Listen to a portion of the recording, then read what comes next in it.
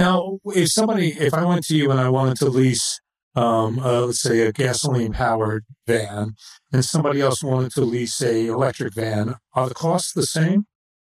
They're close. Not the cost of operation, but the cost of leasing it from you. Cost of leasing. It's close. We run deals on both, depending on where the location is. But it's generally pretty close, and that's sort of strategically what we're thinking is on the TCO, you can make it work on the van side. It's really, really close. The premium on the electric, which will come down over time, of course, like any new technology, but it's already pretty close. It's when you get to the tractors, there's a wider premium, as you would probably expect. But on the van side, yeah, very, very close. Doesn't require, huge amounts of, DC fast charging that can, again, impact the TCO. Charge it overnight, off-peak hours. That's where it really works. Now, you mentioned that you're going to be doing some straight trucks. You're going to be adding those to the fleet, just 2 of them. This is a fairly big step, though, I would think. This would be a fairly big step for you to add those. Yeah, brand new technology. I've been in this space, on the utility side since 2015. To think that, but at that time I drove a Nissan Leaf and I loved that car. It got about 80 miles of range. Not a big car. To think that we're electrified straight truck is really remarkable. 8 years later, it just shows you how fast the technology is moving. Sometimes when you're in the middle of it, it doesn't seem that way, but to think then and now is unbelievable that you could electrify such a large piece of equipment. We're anxious to get those. We have a line of customers wanting to try that.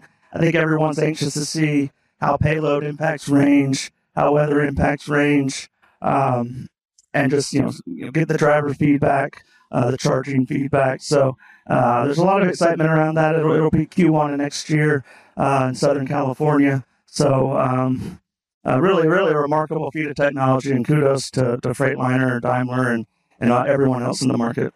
Now, how much of this, when a company leases a vehicle from you, electric vehicle, why? I mean, we talked about total cost of operation, but we know also that companies have ESG goals. Companies have zero carbon emission goals, net zero goals. How much of that is driving it versus TCO, which is maybe a benefit, but not overwhelmingly a benefit at this point?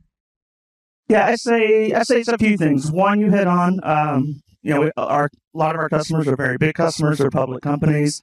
They have stated in public filings their ESG goals. So that's one. 2 is marketing.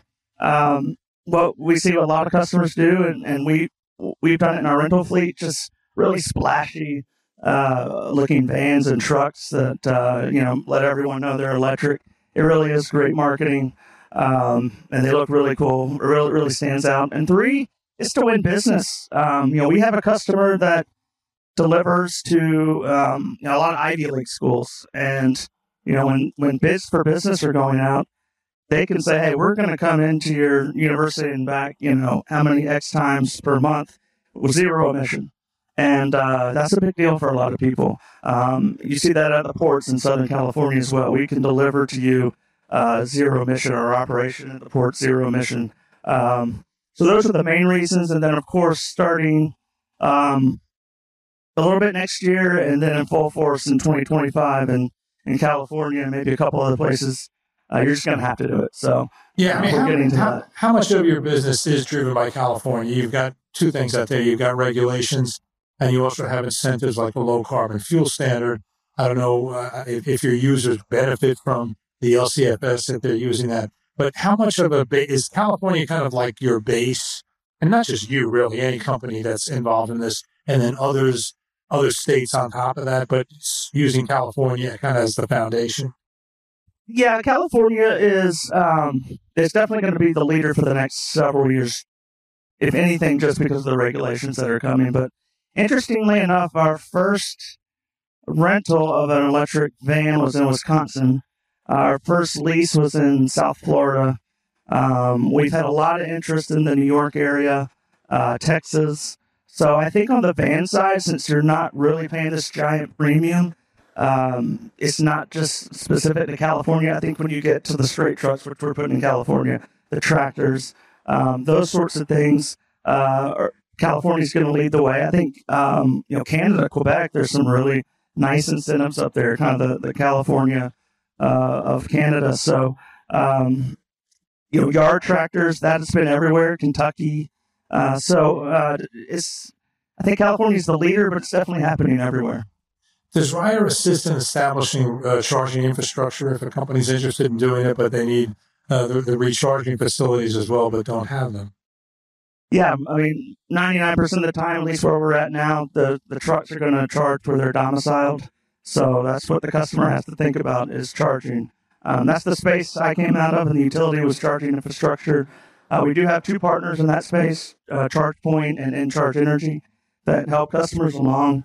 When you think about charging infrastructure, it's really the first thing you got to think about. And it's not, we talked about the splashy van. It's not as sexy as the splashy van, but obviously you're not going to get too far without it. But even before you put in the hardware, there's like 10 things you got to do before that. When you talk about, trenching and pulling conduit and just the whole infrastructure piece.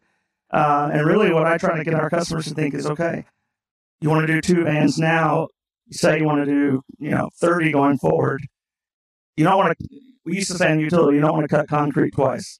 So let's just pull all that conduit now. Let's, stub up for the future so you don't have to go in there and do it again. You don't have to put a charging station there now, but when the time comes, it'll be very easy. So there's really a lot of future proofing on the front end that customers have to do. So there's a lot of steps just even leading up to the charging infrastructure. So that's why we thought it was important to, we have some in-house knowledge, but have some partnerships in that arena as well. What's the next logical step, the next logical addition to your fleet? Obviously, you've got a big step going forward with these straight trucks. You talked about the Freightliners. What's kind of your dream to then go after that? You do have the drayage restrictions and requirements in California that are going to get real tight after January 1st. Is that a target area? That's a target area. Really looking forward to seeing how the tractors develop. Straight trucks, I talked about that being such a technological feat, but to get an actual tractor, we've tested those, we've demoed those. We have lease customers that have those on order. We've said we're a major reservation holder for the Tesla Semi when that comes out. So that part is exciting. I think anytime Tesla is involved, we see how they disrupted the passenger car side. That happened on the tractor side. So those are all things that will evolve over the next few years, and I think that's what's gotten people excited. That and the charging. So again, going back to 2015, it was a 50 kW charger that was like charging really fast. And now you hear companies talking about megawatt charging. So again, huge technology jumps in the space. So very, very exciting to see what comes next.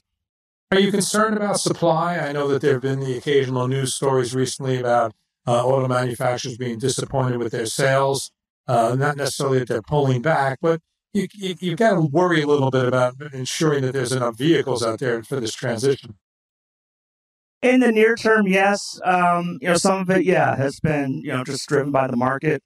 There's a lot of competition for battery cells across the globe with so many passenger cars being electrified. Those are short-term issues. There are at least a dozen battery manufacturing plants being built in the U.S. That's typically always been China, South Korea, Japan. So those are sprouting up all over the U.S. That's going to give a huge surge to the battery industry. Should lower prices with more supply. I think when you start to see those come online, you'll see prices drop, and you'll see some of this, some of these pauses in production and manufacturing subside. Yeah, how much has the cost curve bent overall, let's say in the last 4 or 5 years? You've been doing this for a while. Are you really impressed by how much that cost curve has bent? Yeah, it used to be 2010, it was probably close to $1,000 per kilowatt hour for a battery. Now we've gotten below 200. Last year, it went up for the first time ever. I think it's starting to subside again just with all the sort of geopolitical issues. I mentioned the huge surge in demand from the passenger car space. But I think that's starting to subside a little bit. But yes, it's come down so quickly over the last 10, 15 years. And I think looking at some of the projections over the next 5, 10 years, it'll keep going down again as more supply comes online. Darren Epps of Ryder, we want to thank you for joining us to talk about Ryder's activities in electric vehicles here at F3.